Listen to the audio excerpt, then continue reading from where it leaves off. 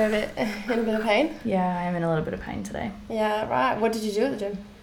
I spent 35 minutes on the treadmill.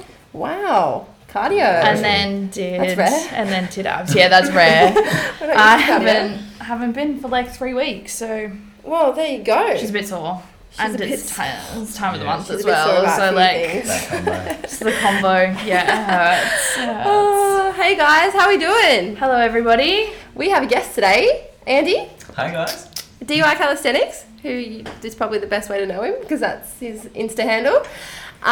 So today we're going to have a bit of a chat about some gym stuff, some mental health, and Andy's going to tell his story, we might just start crying, but that's okay. So basically we're going to start it by just chatting about how girls are in the gym, because I think it's quite an important subject to talk about, especially because, you know, it's so common for girls to be in the gym now, and like I think a lot of guys kind of just, I find that they judge girls and be like, you know, you're kind of looking too strong or you're looking too big, and I'm like, I feel like it's not just about the way they look. Like I think it's a lot to More do about with, how we feel. yeah, like Yeah. I do it because I want to be strong and I want to like just look a certain way for sure, but like it's all about strength and confidence for me. Yeah. I mean, how you look is just a bonus, really. Yeah. But it's more about how you feel. But there's certain guys that are like, oh, you got big shoulders, and I'm like, thanks. Like, are you sad about your own? Like, Get off why are it, you complaining mate. that? Get off it. Like, girls can't just grow an ass. Like, they're gonna grow everything else. So Yeah. But I think it's like a quite a big thing now in society for girls to be killing it at the gym. Yeah. Which we love. But like, obviously, you do classes and stuff like that, which is a bit different. Yeah. I definitely try to do classes, just because I lack motivation a lot. Like I said, I haven't been in 3 weeks. Yeah, she's had a bit, I've had a bit of a shocker. I've had a bit of a shocker. But I think motivation is hard for girls as well, though. Like, yeah, I'm tired all the time. You are. Though. But Like, you're always sick as well. I'm always sick. I'm always tired, and that's always my excuse. I like finish work at 4:30, and I'm like, I want to go home and go to bed. If I didn't have to come here, I would have gone home and I would have gone straight to bed. And I think that's something that I think, obviously, like, I met Andy through gym, which has been amazing. I was obviously new to Crunch in DY, shout out. And I met Andy, he approached me and he's like, you have such a nice smile, like, you're such a nice person, like, I want to get to know you. And I was like, hi. Like, she's very rare. She looks like a bitch all the time. Yeah, it's fair. I said that to you. I was like, do I look approachable? And yeah, so I think having met Andy kind of really helped my confidence, and like meeting new people in the gym is hard, especially when you're a girl, because you kind of just keep to yourself, I think. Yeah. So having Andy there was great, and he obviously tested my patience and he tested everything about me. Like, you can do more, you can lift heavier. And I was like, what do you mean? Like, I don't want to do this. Like, it's too hard. Like, I'm going through a breakup. It sucks. And then I think, like, you told me your story and I was like, shit, I actually can't complain. Like, your problems are like minute. I was like, oh my God. And I think people need to hear it, especially because, like, again, like, obviously Brooke says motivation is hard and, like, being sick and stuff like that. And obviously, like, you go through so much. And I think, yeah, it's inspirational, but it's also like, oh my God, get yourself off the couch and actually do something. Yeah. So why don't we start with like introducing you and what you do? Yeah. So yeah, tell us a little bit about yourself. Okay. My name is Andy. I'm a 41-year-old retired school teacher, former professional tennis coach.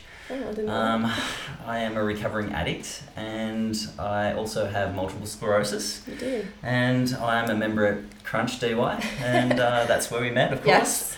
And this is kind of where I'm at in my life. So. Wow, and you have a daughter. And I have a daughter. Yeah, she's 4.5, and cutest little thing in the little world. angel. She has been my life support over the last couple of years through a really tough time. So. Yes. Yeah. She's beautiful. So multiple sclerosis, kind of talk us through that. Like what does that entail? Well, It's called the invisible disease. It's really difficult to explain because it looks different for everyone. Yeah, okay. So for me, it started with my first episode, I think back in 2018. Yep. And that's when my left eye just went sideways and the other one stayed straight. It was really bizarre. And that episode lasted for about 6 weeks, and I had MRIs and lumbar punctures and a whole lot of different things. That lumbar puncture went really bad, by the way. Wow. That kept me on the bed, laying prone for like a week. I couldn't move because there was a bit of leakage. There was spinal fluid leaking out of the incision they made. Oh my God. I had like one of those really bad spinal headaches. Jesus. And that was brutal. I had to go back in the hospital, get a blood patch where they patch up the hole, and it was brutal. So that was 2018. They thought that it was MS back then, but you need at least 2 episodes to be able to diagnose it. Right. And and the other one eventually came around, I forget the timing of it, but it was around about the time I was in rehab. Right. Which is what I'll talk about Of course. in a moment.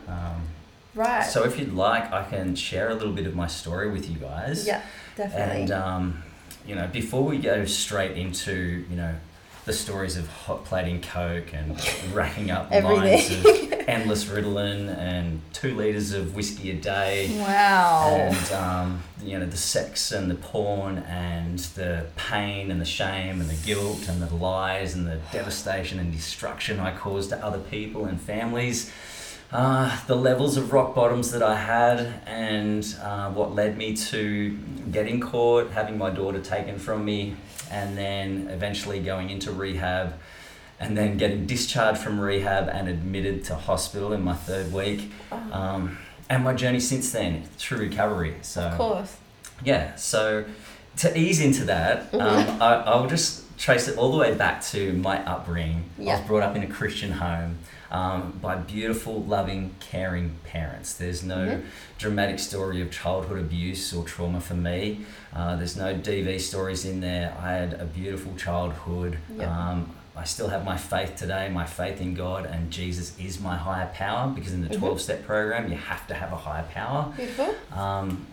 And, I always grew up sort of not straying too far away from the path that I thought I was supposed to go on. I was always trying to be a good role model and a good leader for others. I was the guy at all the parties that would lay off the drugs and lay off the alcohol so that I was there to take care of everyone that was absolutely obliterated. Yeah, of course. So I did that pretty much for the first 21 years of my life, and I took that responsibility very seriously, but at the same time, it weighed heavy on me. Yeah, so by the time I was 21, I thought, I'm just going to duck into my car, go travelling up and down the east coast of Australia for 4 months, and I just want to try a few things. Yeah. So I thought, I'm going to try and get drunk for the first time. I see everyone do it. It must be good. So you hadn't been drunk before this? No. So when I was 21, got drunk for the first time. I didn't know what to do, so I just drank 7 fluoro-coloured vodka cruises in an hour. Love that. In an hour? And I knew that there was supposed to be like some tipsy, happy stage that you were supposed to get to. I completely You would have missed Skip that. that. and I went straight to just being so sick. Absolutely And I was fucked, wrecked yeah. for about 2 days after that. And cruises are sweet too. Yeah, they make that. you Not only sick. is it the alcohol, it's Yeah. the sweetness It's on It sick. top was of the that. summer, I was on a surf trip, I was dehydrated, and I was that's even That's worse. a lot. did it properly. So that was my first experience with alcohol. Yeah. On that same trip, I wanted to see what it was like to smoke pot for the first time. So the joint came over to me, and I didn't know how to smoke. Yeah, So of I course. didn't Yeah. know the It's controls. So a different thing to Yeah. actually do. So I thought, I'll just attack it like I attack my Ventolin puffer. Yeah. So I just took the biggest, deepest breath I could, no. and just, Oh my god, you would have had lots. Oh man, yeah, it really hit hard. Yeah, and I was oh coughing, I was on the God. ground, I was burning on the inside. Yeah, it hurts.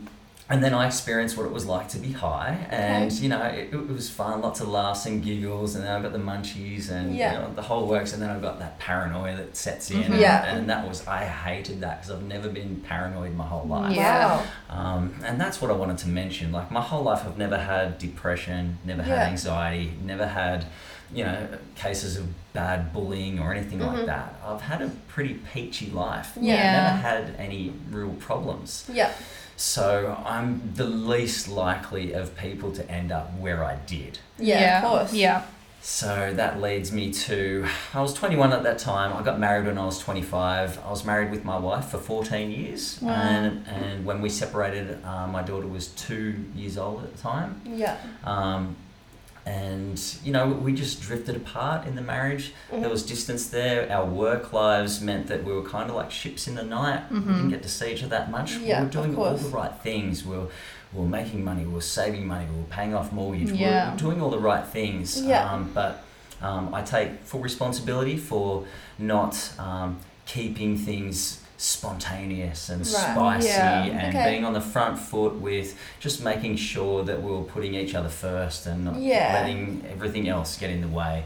So which you lose sight of, and it's only something that you can see, from down the track. Like Yeah. once it's kind of ended, that's when you're like, oh, like I could have done more. That's right. Hindsight gives the greatest insight. of So looking course. back now, I can think of so many times where I should have just, altered my lifestyle to, get things back on track. Mm-hmm. But, I got complacent and we got to that stage where, she said that she wanted to move on and I just didn't see that coming. Right. Never in a million years. That was December 2019. So it was a bit of a blindside. Yeah. You weren't ready massive. for it? Yeah, because I thought even though things weren't perfect, that there would always be, couples therapy or marriage counselling or, change of jobs, things that we could do to get back on track. Well, you're like, surely with your like religion as well, it's kind of like, it's, you stay together. That's right, till death do us part. Yeah, exactly. So It's very, that's a big thing. Yeah. So when it happened, it rattled me really hard. Did she not think of that? Like, did she not think of trying couples therapy? Like, or was that just her decision and that's I think what it she was made? already too far gone. Right. I think she had probably already had too many conversations with me and dropped too many hints, and I was just too slow in acting out Yeah, my of words. course. Yeah. Yeah. Because you just didn't know that was going to be the end of it. Yeah. Yeah, of course. Yeah. So, those feelings of rejection, replacement, and abandonment, I've never had before in my life. Yeah. So you're experiencing them at an older age, which is kind of like, shit, hang on. Yeah. So I realised at the age of like 37 that I really had zero emotional intelligence to sort of manage those emotions and identify those feelings. Not only that, I didn't know that there were people I could speak to and groups and meetings and other. I didn't know that men had feelings. Yeah. And men had emotions and we could speak about them. I thought I was the only one in the world going through it. And of course, with my upbringing, I felt a deep sense of guilt and shame. Yeah, that, of course. that my marriage had ended, and which I is was a a big marriage deal. celebrant too at the time. I've done like 12 or 13 different weddings, and now here I am. Wow. My wedding is over. My marriage is over. Yeah, So, right. So did that mean that she just left and she took your daughter with her, or like what happened there? no, everything was peaceable at that point. Yeah. Because I had never been a drinker or a drug taker. Right. It So was just that time when I was 21. 21. I wanted to try it. of course. So it was kind of just a custody kind of thing, like you. Yeah, it's all 50-50. It Sure. was, Yeah. it was Sweet. fine. But I was heartbroken and I didn't know how to deal with those feelings. Yeah. And I was executing the keep it private till it's permanent sort Yeah. of thing. Yeah. And, living in denial, believing that we would get back together, that she would Right. come So back. you were kind of hopeful of it. Yes, Yeah, 100%. right. Okay. I never ever thought that she would leave and stay gone. Yeah. So yeah, of course, after 14 years, that's, Yeah, that's a especially very after long 14 time. years. Yeah. And plus our daughter was 2 at the time. Yeah. So during that month of January, I went to see a counsellor and I spoke as best I could, but I remained in denial. Okay. He saw the writing on the wall. He saw it for what it was, and he was trying to move me into the next stage of my grief and loss, Yeah. so that I could deal with it. And after I gave a little bit of pushback on that, I stopped seeing him because I didn't want to go to that next stage. I refused to believe that it was over, and that's Of that's course. when my inner addict came out. Right. That was really the turning point, when I stopped seeing him. Yeah, Because I listened to that voice inside of my head saying, you know what you need to do to help deal with these feelings for now before she Right. comes back. So like just a temporary. Like a Band-Aid. Yeah. Yes, because I was diagnosed with ADHD and I knew Right. the effects that Ritalin had on me, and they Okay. gave me a false sense of well-being. They gave me a little bit of Right. confidence, and I knew how they worked on me. I knew that if I took a little bit more than what was prescribed, they could, give me a bit of a rush Make at the you feel a bit half-hour, better. 45-minute mark, Yeah. and that was good. I liked that feeling. It made me feel like everything was going to be okay. Okay. Yeah. Right. So I immediately went to a new psychiatrist, and I lied to him, and I lied my way into getting the maximum prescribed amount of Ritalin, which is 200 tablets every 2 months, Right. that's a lot of speed. Yeah. That's a lot. And I was able to get different types as well. And I remember the day I got it, I immediately started abusing it. Yeah. My prescription was 1 to 2 tablets daily as required. Okay. And I immediately took 12 straight off the go, and then I started to break open the little capsules of the slow And release just ones. actually getting And everything I'd out tip of all it the that you little need. balls out, Yeah. and I'd start crushing them up in the morning pestle, and then I'd start snorting those as well. Wow. And that goes hand in hand with alcohol, Yeah. because the stimulants, they really hype you up and rev you Yeah. up. And the alcohol sort of takes the edge off, makes you not quite as anxious, and it also helps you sleep at night. Right. So you were kind of Wow. struggling to sleep before that. Like, do you reckon? A little bit. I started to have a lot of nightmares Okay. because of the trauma of it all. Yeah. And just not having an outlet, not speaking Yeah. to anyone about Yeah, it, and of living course. in denial. Yeah. And so that's the beginning of my substance abuse, drug addiction, and alcoholism. Right. And that was at the end of January, which started 15 months of that for me. Wow. It wasn't long after that where COVID hit, lockdowns Oh, came no. in, And that would have made and it so much the gym worse. closed. Yeah. which Right. So meant- you've always been in the gym. You've always kind of been into fitness. Yes. Okay. And so the fact that Crunch was closed Oh my meant god. that I couldn't go and work out, and I couldn't be around people. Crunch is a very safe place for you. Yeah, that's right. It's sort of the only community that I had at that time Yeah, that of sort course. of made me stay sane Yeah. to some point, Yeah. because I was bottling up so much hurt. Yeah. But at the gym, I could kind of forget about It it. was like a distraction. And Yeah. people were there. Yeah. Like, Yeah, you had people And you around. had support. yeah. Yeah. And I was high, but I was still functioning okay. Yeah. Wow. Um, And you just like, you would have looked normal. To like an average person, if I saw you at the gym, you Yeah. would have seemed fine. yeah, that's right. Wow. Yeah. But then when we went into lockdown, that's when I really started to hit everything harder. Okay. I started to experiment with other drugs that I could get on the street as well, and mix it all together and just see how it affected me, and Okay. see if it would make me feel better, because that's the whole point of drugs and alcohol, to Okay. change the way you feel, and that's really what I wanted to do. Yeah. And the plan was just to use it temporarily Yeah. until but she it's came never- back. Yeah. Right. But of course, the more I took, the more of a tolerance I Oh, built Yeah. up to it. Wow. Yeah. And so, it got worse and worse. And then when we had to sell our home, which was another huge, devastating separation for another- me, because I was yeah. so connected to that home, that took me to another level of use again as Yeah. well. So I wasn't into cocaine just yet. But when we sold that place and I moved into the new place, that's when my cocaine addiction started, and I actually christened my new home with a coke party. So, Whoa.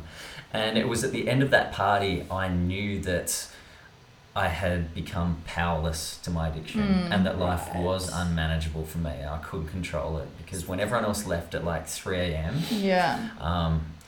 And they went home and they tried to get some sleep, Yeah. I didn't. I Yeah. got on my hands and Yes. knees and I crawled from one side of the room to the other, just searching for scales on the ground, drinking everyone's leftover drinks. There's vapes everywhere, and just going straight to the mortar and pestle, and then licking the bottom of Oh my the, gosh. sucking the edge of all the credit cards that we were using to chop up and line up, just sucking the base of the fry pan that Oh we were my hot plating God. on. Wow. I was desperate, and Like you felt like your body needed it. Like you kind of like didn't really It wasn't like you wanted it, your body was kind of craving it. Like Yeah. it's something, yeah. Yeah, that's right. Wow. Because those feelings just kept on getting stronger and stronger. Yeah. They wanted to come out, and I wanted to cry. I just wanted to cry. Which all does the time. happen. Like when you do have so much alcohol, you get so emotional. So I'm guessing like The mixture mixing of it all. together, it's trying to come out, but you're trying to bottle it in, and it's just this massive Yeah, fight between emotion and addiction. yeah, that's right. So how long ago was this? Like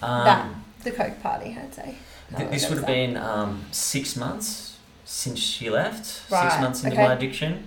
And then I had this new place, and Yeah. when I realised that things were getting bad for me, that's when I Okay. thought, okay, I feel like I've got to reach out to one of my best friends now. Okay. And then I found out that he'd just been arrested and gone to prison. So I was like, oh, Gosh. what do I do now? Who do I speak to? And I was Oh, devastated. shit. I felt like everyone was leaving me. Yeah, you would have. And he was the one person I thought that I could probably Mm. speak to about this, because he had been an alcoholic and dealt with a whole lot of trauma in his life as well. So yeah, that's when things escalated to another level again. I was really lonely. Yeah, That's of when I course. started to meet up with different girls, Yeah. and I started to sleep with them. And can I just say, like, there's no name dropping here, there's no bragging about No, of numbers or course. anything like that. I just want to say that they were lovely, Yeah. because they knew where I was at, and they were very kind to me. Oh, Yeah, And, that's nice. It wouldn't have been good for them, because when you're an No. addict, you're extremely selfish. It's all Yeah. about what you can get, and you're a taker. Yeah. And so right. it wouldn't have been good for them. Okay. But they were very kind to me, and so I just wanted to make sure I mentioned that, because Yeah, of there's course. obviously going to be friends and family and people listening to Yeah, this, and people yeah, that are of involved in my course. story. Yeah, of course.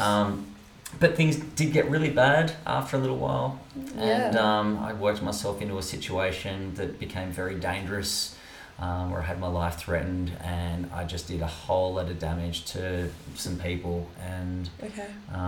in the end I just banned myself from people, full stop. Oh, And that's God. when I drew the blinds, closed the doors, stopped showing up to training, stopped showing up to work. And because hurting people hurt people, and I just Yeah, of couldn't bear the fact course. that I was hurting people now, and that's Which where I just was doesn't at. help. So that's when I settled into a routine of I was having 3 bags a day, I was having at least 20 pills a day, and I was drinking 2 litres of whiskey a day, and that's when I started watching a lot of porn as well. Yeah. I guess you would say it turned into a bit of a porn addiction, because you're taking so many stimulants, so you are, you're stimulated, you're turned on. Yeah. But at the same time, I was so lonely, so broken, and I was so desperate for affection and connection Like an and intimacy, intimacy. yeah. And I felt that I could get that genuine, authentic human connect Wow. through Yeah. the screen, Oh my Yeah. gosh. which is just a hollow pursuit. Yeah, of So, and course. all the guilt and the shame, that comes along with that as well. Yeah, it's just a cycle. And then in the end, all of the drugs and alcohol that I was taking and the porn I was watching, it wasn't working. And I got to that point where I was like, either I've got to upgrade to crystal meth, which is going to buy me at least 3 months until it takes my soul, or I've got to do just cold turkey quit right now, because it was Yeah. only a matter of time before, gosh. Pibby woke up one morning and found me laying on the kitchen floor. Yeah. Yeah. So, on Wednesday, the 3rd of January, I went cold turkey Wow. and stopped everything. And for the first 2 days, I was fine. Yeah. I was okay. just really tired. But then on Saturday and Sunday, the withdrawals Yeah. really hit of hard. And I was course. in my bed for 2 days straight, just working through those withdrawals. And what that looked like for me was the worst spiritual, psychological, and emotional pain Oh my I've ever been God. in my life. And I felt like I was in the depths of hell, with the devil holding onto my feet and God holding onto my hands, and just playing tug of war for like 2 weeks, for those whole 2 days. Yeah. And that was a real torturous time for me. Just 2 days of torment and pain. And you were on your own. Did you go no, through that alone? I had my parents come good. down, sit on the side of my bed, and I also had my ex-wife at the time. She came and sat on the side of my bed. Oh, They that's were with me while I worked through those withdrawals. My daughter Oh, wasn't thank there God. to see Yeah, what was that's going on, of fine. course. Yeah. That's good. But it was, not long after that, where, you know, I did end up getting caught with all those things under my roof. I wasn't using at that time, but I did, you know, go to rehab initially so that I could get my daughter back. And as I was in there, I started to realise that, I need to be in here for me, because I started to cry and I just didn't stop, and I started to work through all the pain therapy. And coming to the end of my stint in rehab was when I went to hospital to get an MRI check, and that's when they found that I had MS. So, you know, I'd lost my wife, I'd lost my home, I'd lost my best mate to prison, I'd lost, you know, 20 or 30 grand in drugs and alcohol. I'd then lost my daughter, and now I've just gained an incurable disease called multiple sclerosis. So I went into rehab to kick one monster, and I came out with another one. Yeah. So. Oh my God. Yeah, when I ended up getting home, I just remember sitting at home, and it was so quiet and so lonely, and thinking, what am I going to do with my life now? You know? Yeah, of course. What does it look like? Am I going to be in a wheelchair? Am I going to be blind? Am I going to have a job? I think that's the hardest with MS as well, is that you don't know. Like, my mum's, her best friend's husband has MS, and that's only as of recently that he's just gotten that. And it's so hard because you don't know what's going to happen. Like, you don't know the effects of what it can do. And like you say, it's different for everybody. And like, are you going to end up in a wheelchair, and are you going to be able to walk, or what stage are you going to be able to get to? And that's scary. Yeah. The unknown is scary. Yeah. On top of everything else. Well, on top of everything that you just went through. Yeah, so there's a lot of trauma there and a lot of hurt, and that's where, you know, the 12-step program has really helped me. Yeah. So pretty much as soon as I got back home, I knew I had to get busy. You need to do something. So my week looks like, you know, church on Sunday mornings, NA Sunday nights. I have a men's group. Actually, I've got work with my sponsor every Monday night. I've got my Chroma men's group on Tuesday night. Last year I had a walk and talk with a good mate of mine, Lukey, on Wednesday nights, and then I have a walk and talk on Thursday mornings with Sanj. You know, and I've just got to be back to back all week, constantly. You got to stay busy. You got to be busy, Yeah, that's right. Yeah. Wow. And I've been consistent with that. And at this point in time, I'm almost 18 months clean and sober. Wow. Which is amazing. So the future for me looks like no alcohol, no drugs, no smoking, just a life of sobriety. Because I know what those drugs and alcohol can do for me. I know how it feels. And if I go back there, I know that, you know, one won't be enough, and I'll have to it'll more. just go again. Yeah, that's right. Yeah. Wow. So when you found out that you had MS, did you go back into that headspace? Like, obviously when you got home and was like, I can't catch a break. Like, did you think about touching drugs, and did you think about touching the alcohol again, or was this just a new thing that it's like, well, that's in the past, now I have to deal with this? Like, how did you deal with that? Well, the MS is out of my control. There's nothing I can do. No. You can't take drugs to fix it. Yeah, that's right. So that's kind of an easy one for me to deal with, mental health wise, because you know, it's out of my hands. That's my lot in life, and I've just got to work with it. At the moment, my body's good. Today, it's good. So I went to the gym and I do everything I can today. But tomorrow, I might be foggy. I might have fatigue. I might have numbness and tingling down the left side of my body. And then I'll have to take it easy. But I just have to constantly listen to my body. And control what I can, which is, you know, clean eating, physical activity, you know, get good sleep. And make sure my mental health is in check. I think mental health is the most important thing, because like a lot of, like, if someone else was a drug addict and found out that they had an incurable disease, they could turn around and be like, well, I'm just going to go back to taking drugs because what's the point? So you've handled that really well. Like, you've done really well. Yeah, it's that's kind of been an easier one. I don't get triggered by people drinking and drugging around me. Sorry, that's guys. Completely fine. Shut up. But it's to say, Andy, you're talking to me. Stop. No, of course not. I get, my triggers are emotional triggers. So when I get hit with something emotional, that's when I feel like an itch to immediately numb the pain, you know. So I have to be careful when, you know, I take a hit. And there's been quite a few since I came out of rehab. Just information that's come to my attention. I haven't been searching for it. It's just come my way. I didn't want to know that stuff, but now I know, and what I'm going to do with that.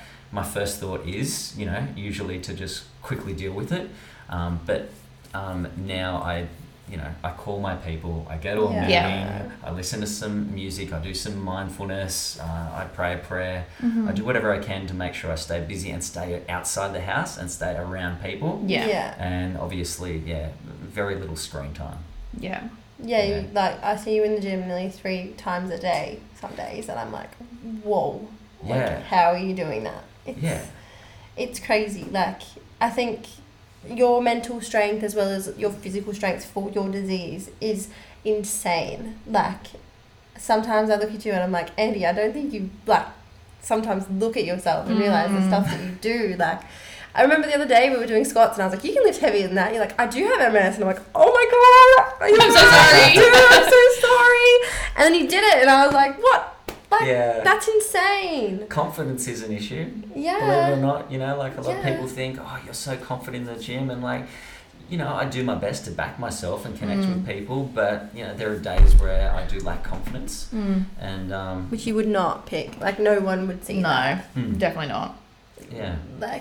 I think I would never have guessed that you had such struggles in your life. When I met you were just so positive, you were confident, and I was like, this guy is amazing, whoa. And then you told me what happened and I was just like, what?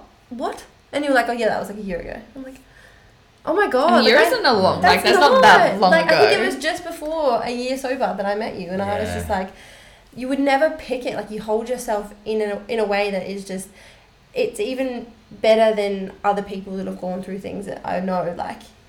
It's so inspiring, and it's great that you can keep, still really be so confident in telling your story, because it is it's hard to tell. Especially when it's you've had someone leave you, which sucks, and it's hard to talk about. Especially when you're the person that went into addiction. Addiction's hard to speak about, and you just do it so openly, and it's amazing.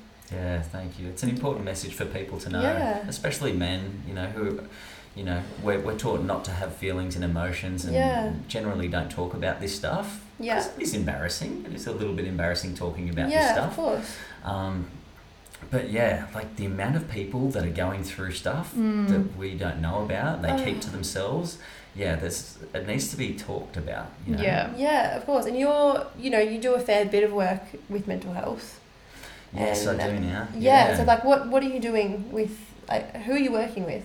You're working with a few things, aren't you? At the moment, the first 12 months of sobriety, it's all about you, making sure you stay on track, don't use, don't pick up, keep going to meetings, keep working the program, keep doing the steps.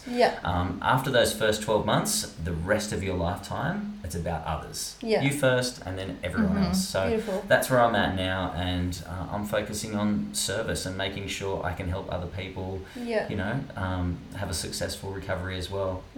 So there's different meetings that I get invited to be a guest speaker at and share, and quite often they're topic talks where we pick a step or a tradition out of the 12 steps and we share on that.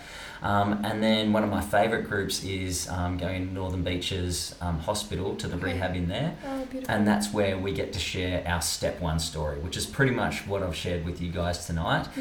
In deep detail, where you go through absolutely everything, and you talk about how, I understand where you're at. I've been at rock bottom too, and this is how I've been able to get out of there and make a successful comeback. And it's not that life's perfect now, because it's far from it, and it's not easy, but now I've got the structure and the boundaries that I need to keep me safe and moving in the right direction. You've obviously found comfort in the gym and in things that you are doing, which is, I think, the biggest thing. As long as you have, it's cool to have a distraction, but if you can find a safe place and safe people, I think it's the biggest game changer. When you feel safe with people. And it'd be very fulfilling for you as well. Obviously, because like you said, you like to help other people. That's even before this all went down. So now you're just doing it with more of a purpose. Yeah. Like that would be very fulfilling for Yeah, you. it really is. I feel a real connection to people that are going through pain, or trauma victims, or people in addiction. Yeah. And like I'd like everyone to know that I'm the guy you call when your world collapses, because I've been there, I know what it's like, and I know how to help you get out of there. Yeah. You know, don't keep it to yourself, don't bottle it up. Don't turn to all the things that I did, because you know it may look like I've come out squeaky clean, but there were consequences to all of my actions. Of course, yeah. So there always is. yeah, I never glamorized those stories because they weren't pretty at the time. No. And yeah, I'm lucky to be here. I'm Yeah. so grateful Yeah. for this opportunity to come and speak with you guys tonight and share my story, and I really hope it helps and inspires a whole lot of people. It's definitely. it's incredible. So like what kind of advice would you give to males, young men especially, about mental health? Like obviously you know that it's quite a stigma, it's a pretty negative stigma for men. So like what would you say to them, for guys that are kind of sitting at home being like, I'm sad, I don't know what I'm feeling, like, and I'm just going to leave it like that, I'm not going to talk about it. Like what would you recommend? What advice can you give to people like that? Talk about it. Right. Communicate it. Yeah. And I know that that's difficult for men. I know for me, when something happens, I'm not ready to talk about it straight away. I have like a delayed reaction. Yeah. And I need time to process what it is. Okay. So if something happens to me today, it might be this time next week where I'll be ready to talk about it. Yeah. Because then I'll have figured it all out in my I feel head. like a lot of males are like think that. they need to process. They need time to process stuff. Yeah. So, but you have to talk about it. You know, you can't keep everything under the rug, because it all builds up eventually. Yeah. And deal with resentments quickly. Okay. You know, confront all of those things that make you unhappy, or you know, make you anxious. You know, just confront stuff and live an honest life. Try to live with integrity. Yeah. And just talk about it. Yeah, and you're quite open to people coming to you and obviously talking to you about it, which is big. Yeah. Because obviously, you know, you've been through a lot. Like, does it ever burden you? Do you ever kind of... No, not at all, because I get a whole lot out of it too. You know, Okay. I learn more about myself through hearing other people's stories as well. Okay. So, but I'm a huge advocate for therapy. Yeah. You know, group therapy, individual one-on-one counselling, whatever it is, because I've done a lot of that. I did 3 weeks in South Pacific Treatment Centre, which is the rehab here at Coco. Okay. I then went every Tuesday night afterwards to a relapse prevention program. Okay. I kept going until the second wave of COVID hit, and they told me I couldn't come in anymore.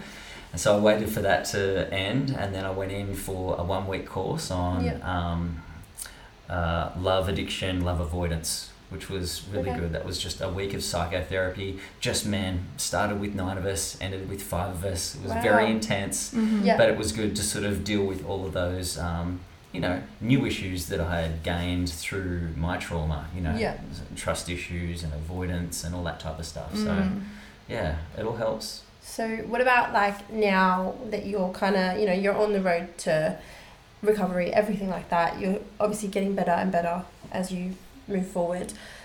Do you struggle now with intimacy? Like, can you develop relationships with like women? Do you see yourself wanting something with someone? Like obviously after what happened to you, and losing a partner of so long, do you have certain like trust issues with women, or like are you actually quite open to wanting something? Obviously, I'm very scared. Yeah. I'm very scared moving forward. Of course.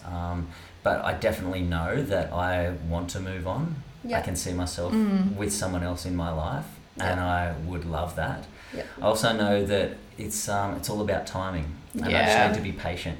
Of course. So and not to try force something that's not there. Yeah. And compromise. Yeah. So at the moment, the place I'm in, I don't have any love interests. I am single. Nice. At the moment, I'm just focusing on, you know, spending as much time with my daughter as I can before she goes to kindergarten next year. Oh my God. Growing up. I know, it's crazy. Yeah. That's huge. And just, you know, just growing and developing, and and when that time comes, I'll embrace it, and I'll be all in, because that's what I do. You know. Yeah. Yeah. Well, it's good that you're obviously have a positive outlook on it, because a lot of people that kind of get, you know, really hurt by a relationship. Obviously, we can't speak for 14 years. Yeah. But yeah, it'd be something that would be definitely so scary, and trust issues are a big thing, like especially if you just get blindsided. Yeah. Which is hard to recover from. Yeah, but moving forward, like I definitely don't want to have any baggage from back there Yeah, of course. that I'm bringing into the new relationship. So Yeah. that's what this time is all about. It's dealing with all of those things that could possibly, you know, creep up into my next relationship. Yeah, right. And I just want to make sure that they're all done and dealt with. Yeah. And so it's important that I make amends with everyone in my life that I've done harm to, and that there's peace there, that there's no resentment, no hatred, and there's just open communication, and that all the relationships and friendships and partnerships are in a good place. Yeah. Yeah, right. And everyone's been very, you know, respectful of that. They're all happy. Accepting. Yeah. Yeah, I think accepting, not necessarily happy. Yeah. Yeah. That's the word I was looking for. Acceptance is the most important thing. Yeah. You know, because some people won't accept your apology. Yeah. Yeah, of course. You know, but it's important that you go there anyway. Yeah. And Try. do your part and you try. Yeah. Because the effort counts. And then you've done everything at your end to move forward, and And if they don't accept it, then you've It's on tried. them. It's on Yeah. them. That's right. Yeah. You've done what you feel is right. That's so, right. Yeah. Yeah. Yeah. Wow. It's crazy stuff to think about. Yeah. Like, obviously, you should never compare anyone's situations at all, but like, I think hearing your story and hopefully other people hearing it can kind of just give people that confidence and that, you know, be able to take that next step and be like, okay, I think I need to talk to someone. Yeah. It could be a friend, it could be a parent, it could just be like writing something down. I think listening to you and hearing that you've hit the rockest, like the lowest of rock bottoms, and you're still like, there's so much more for me. Like, you have obviously MS, you have everything. Like, it's like people that complain about, you know, little things. It's like, again, no comparison, but to just hear your story is just, I hope people can take even the smallest bits out of it. Yeah. Yeah, I do too. Yeah. And I definitely think they do. Yeah. Like, all the people that obviously are around you, or like the people that you touch, are just so positive. And it's so beautiful to see. Especially It's with amazing. men's mental health. Like, Yeah. it's a massive. And men's mental health is such a massive topic that needs to just be opened up. Like, obviously with NRL, like Paul Green committing suicide and all of that stuff. Like, it's like it's a slow burner, but it definitely needs to be out there. Yeah. And like Riz said, having you speak about this stuff so openly, hopefully people can just take it even a little bit out of it. Yeah. But that's all I hope for. That, you know, the little bit of light I shine in the darkness. Yeah. As enough to sort of get people to take that first step. Yeah, of course. I think it's And it's that so first important. step that's the hardest It's as well. the first part. Like, what do you reckon was your turning point? Like, I was about to can say, you how did pinpoint- you, like, because a lot of people who would be into, like, drug addiction, like, can knock it out. don't normally have that turning point. Like, what? How? Or they How say did they're going to you- go cold turkey, they do it for a couple of days, and then it goes back. Like, cold turkey is usually the hardest thing in the world. Like, what in your brain just, like, flicked? Like, how did I'm doing just it, and I'm flip doing it hard. Like, Yeah. It was 100% for my daughter. Yeah. She was my motivation. So Yeah. I don't know how I would have got myself out of that if I didn't have her in my life. Okay. She was literally my life support. And a lot of people comment on my Instagram all the time, the bond that you've got with your daughter. Yeah, it's beautiful. I'm like, it is on another level It would be. because she's the one that saved my life, you know? Because that's why. Because I knew that there was no amount of drugs and alcohol I could take to stop that pain anymore. Yeah, So it was okay. either I upgrade to the hardest stuff I could get, which would be ice, and you just lose who you are. I knew that would eventually take my life, or I just keep doing what I was doing, and I almost overdosed twice, and I knew probably the next time was going to be it. Okay. And I couldn't bear the thought of not seeing my daughter grow up and being there with her.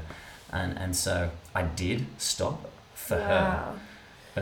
then of course I was in rehab, realised now I need to do this for myself. Because Yeah, there's of course. so much hurt there, and those wounds are deep, and deep wounds need deep healing, Yeah. and I need to take this time to focus on myself. Yeah. So, But Yeah. so I like, if obviously PIP was like the biggest reason for you to do it, and then you realise that it definitely needs to be about you, and it needs to be a focus of you, and which is great. But obviously having and knowing that you're affecting other people is a big thing that a lot of people don't really think about. Yeah.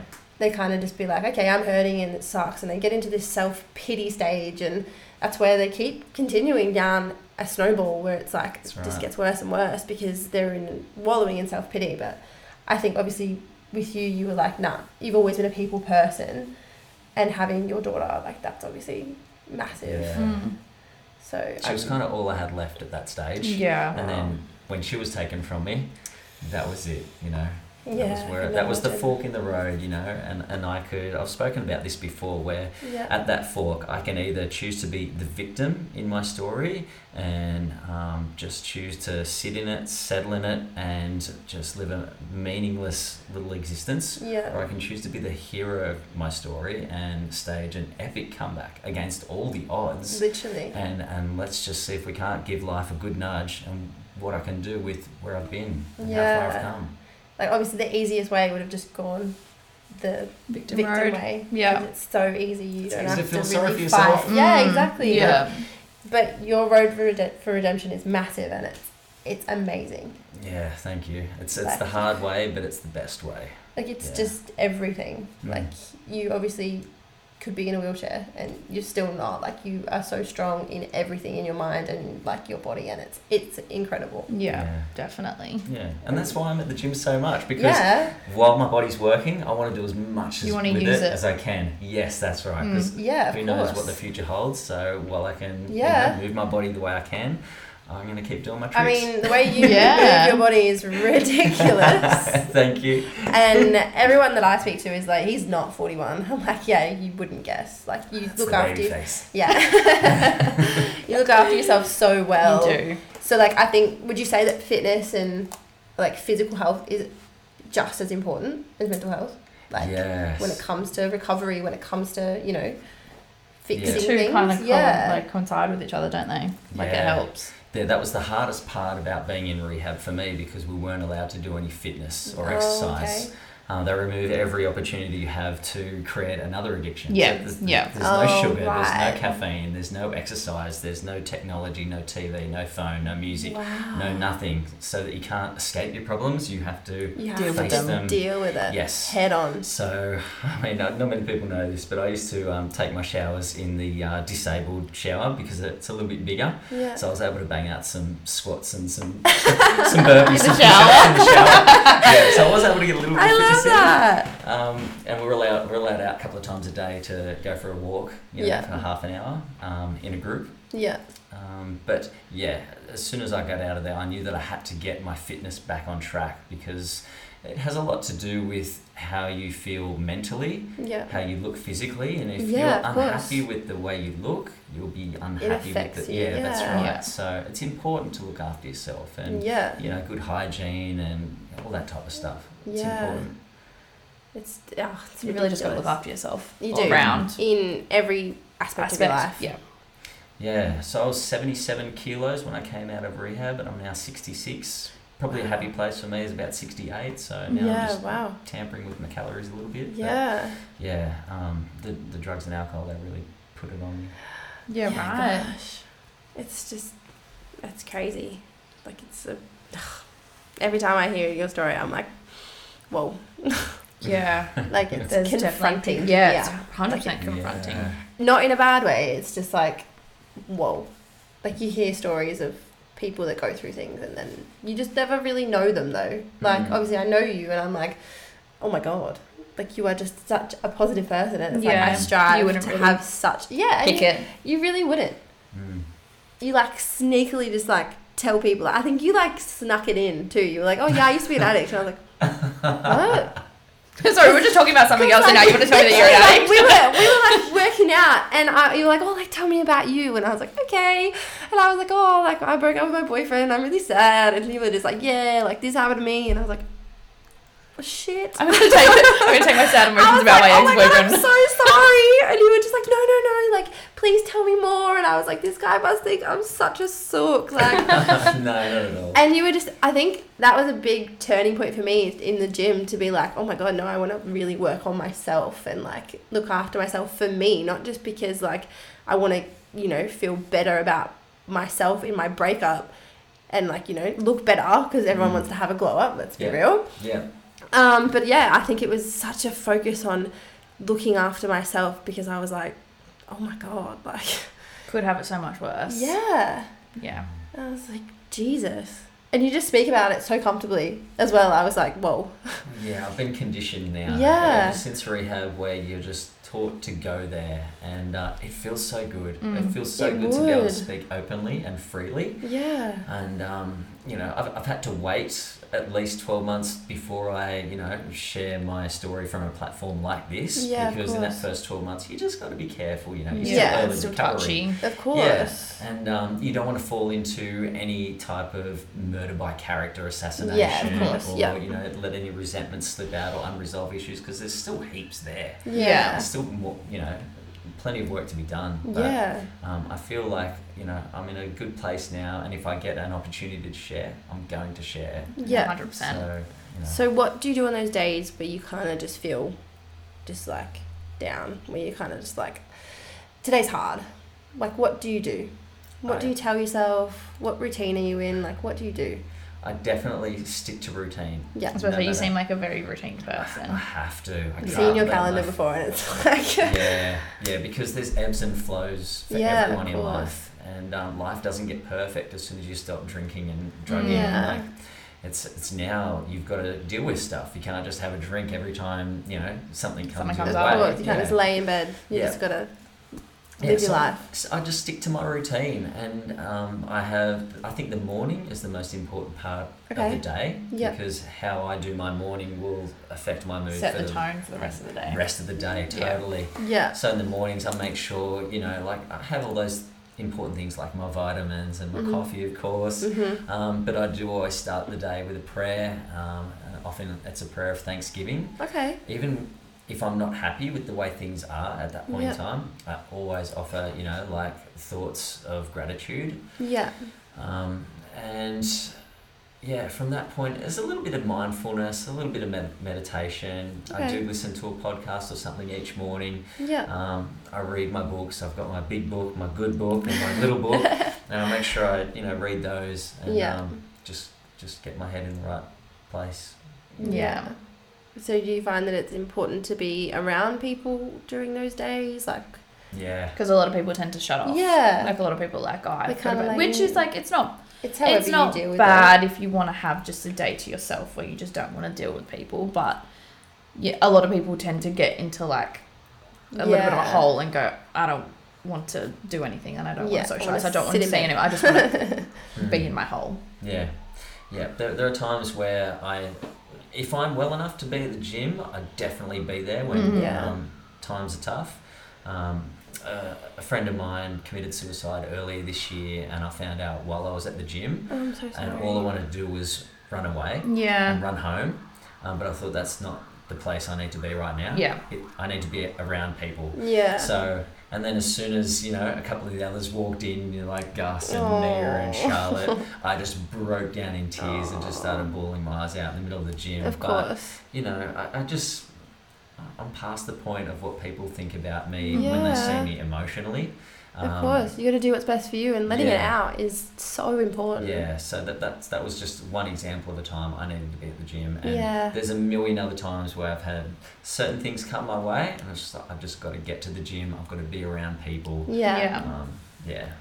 Yeah, I mean, the people you surround yourself with, like, Gus is such a beautiful person. Like, he's always so happy about life, and he's had so many injuries as well, and he's just the happiest person ever. And I'm like, the vibe that you guys all have is so welcoming, and it's great. Like, even if I feel bad or I feel sad and I'll go to the gym, I don't even have to talk to you guys. I just see you, and I'm like, It's infectious. sometimes, yeah, it is infectious, and I'm like, that's so nice. Like, I know what you've all been through, and like, you never know what someone is going through. Like, That's right. and I think even if I don't want to talk to anyone, if I see it, I'm like, I feel comfortable because I feel safe. Like I'm around the people I want to be around. Yeah. And I think that's so important. Yeah. On days where you just don't want to do anything. And it's important you share those feelings and emotions with other people as well. 'Cause you might just, find out that they're feeling the same way. Yeah. And the amount of times that I've shared my story with someone, to the person that you would least likely expect to be going through anything in life, and they say, oh, well, you know what? I'm actually going through this. I've been battling with that. I'm struggling with this. Opens It's other people up. It's crazy. Everyone's going through something. They are. You're not the only one. You just got to be, you really got to know that and be like patient with people and just supportive of everything. Like you are always going through something for sure, but so is the next person. And like it's never, you should never be comparing it, but it's just always about, being there for the people that are happy to open up to you. Yeah. And I love that what you've been saying about you shouldn't compare it because it's, what I went through with my marriage breakup, that pain is equivalent of your first heartbreak when you're 13 years old at school. Like it's what you go through. It's how you feel it. Like no one can ever tell you how you're feeling. And if you're upset, you're upset. Like that's right. No one should ever take away your from emotions or your emotions. Yeah, exactly. Yeah. Someone can tell you, oh, it's not a big deal, but if it is a big deal to you, then it is. Like it's a big people deal. need to listen, and I think like listening is such a hard skill for some people. Like there's opening your ears, but then there's listening and actually actively listening. Yeah. And I think that's a big thing for someone to just be like, yep, I hear you. Because you can soundboard someone, but to actually have someone listen to you is just even more, it's just better. Yeah. And it's just such a simple act of kindness. Yeah. When you can just say, hey, I just want to listen. I'm not here to give you advice and tell you my 2 cents about the situation. I'm just here to hear you out. Yeah. Yeah. Which is amazing. And obviously that's the type of person you are. So like, please people, like, if you are dealing with stuff and you don't know who to go to and you live around the Northern Beaches, Andy is such an open person. Like, if you're ever at Crunch DY, Andy is there. He's Crunch always there. Alexandria, he's somewhere. You can message him at any time, I'm sure, and he will be there for you. And same as us, if it's girls, if it's guys, like we're so open, and even just to have someone just listen to you is amazing. So definitely take something from today. That's just take that first step, I think. Yeah, it's that first step that's the most important and the hardest. Yeah, but the most important. But it's so rewarding. Yeah. When you can say, like, what you can say is that you can look back and be like, I did that. Yeah. And I'm still doing it. Yeah. And if you can be the first one to start the conversation or help someone take the first step. It's amazing. Yeah. Be the hero of your own story. Right? Exactly. Yeah, that's right. Yeah. So that's exactly what you've done. And you've done really well. Incredible. It's amazing. And I'm so grateful to have met you, and I think so many people are the exact same. Like, you've helped a lot of people. And you may not see it, but I definitely think you should know that. Yeah, thank you. And you're all part of my support network, and I wouldn't be where I am if it wasn't for you guys. Knowing that you're always there, keeps me coming back and keeps me moving forward. So, yeah. I'm so glad, and we're super proud of everything that you do. And I am just so happy to see what you do, and I'm always like, yay. Like, it's incredible. Thanks, guys. So thank you so much for joining us. Thank you for coming. Thanks for having me. It's been amazing, and I really hope people can take even the slightest thing from this. Yeah. It changed my life when I met you. Oh, thanks, guys. Appreciate it. Might need to put like a little sensitive content warning. Yeah, I think so. Yeah, just a bit of a trigger. But yeah, so join us next week for another episode. But yeah, thank you so much for coming in. Thank you, Andy. And we'll see you guys next week. Bye.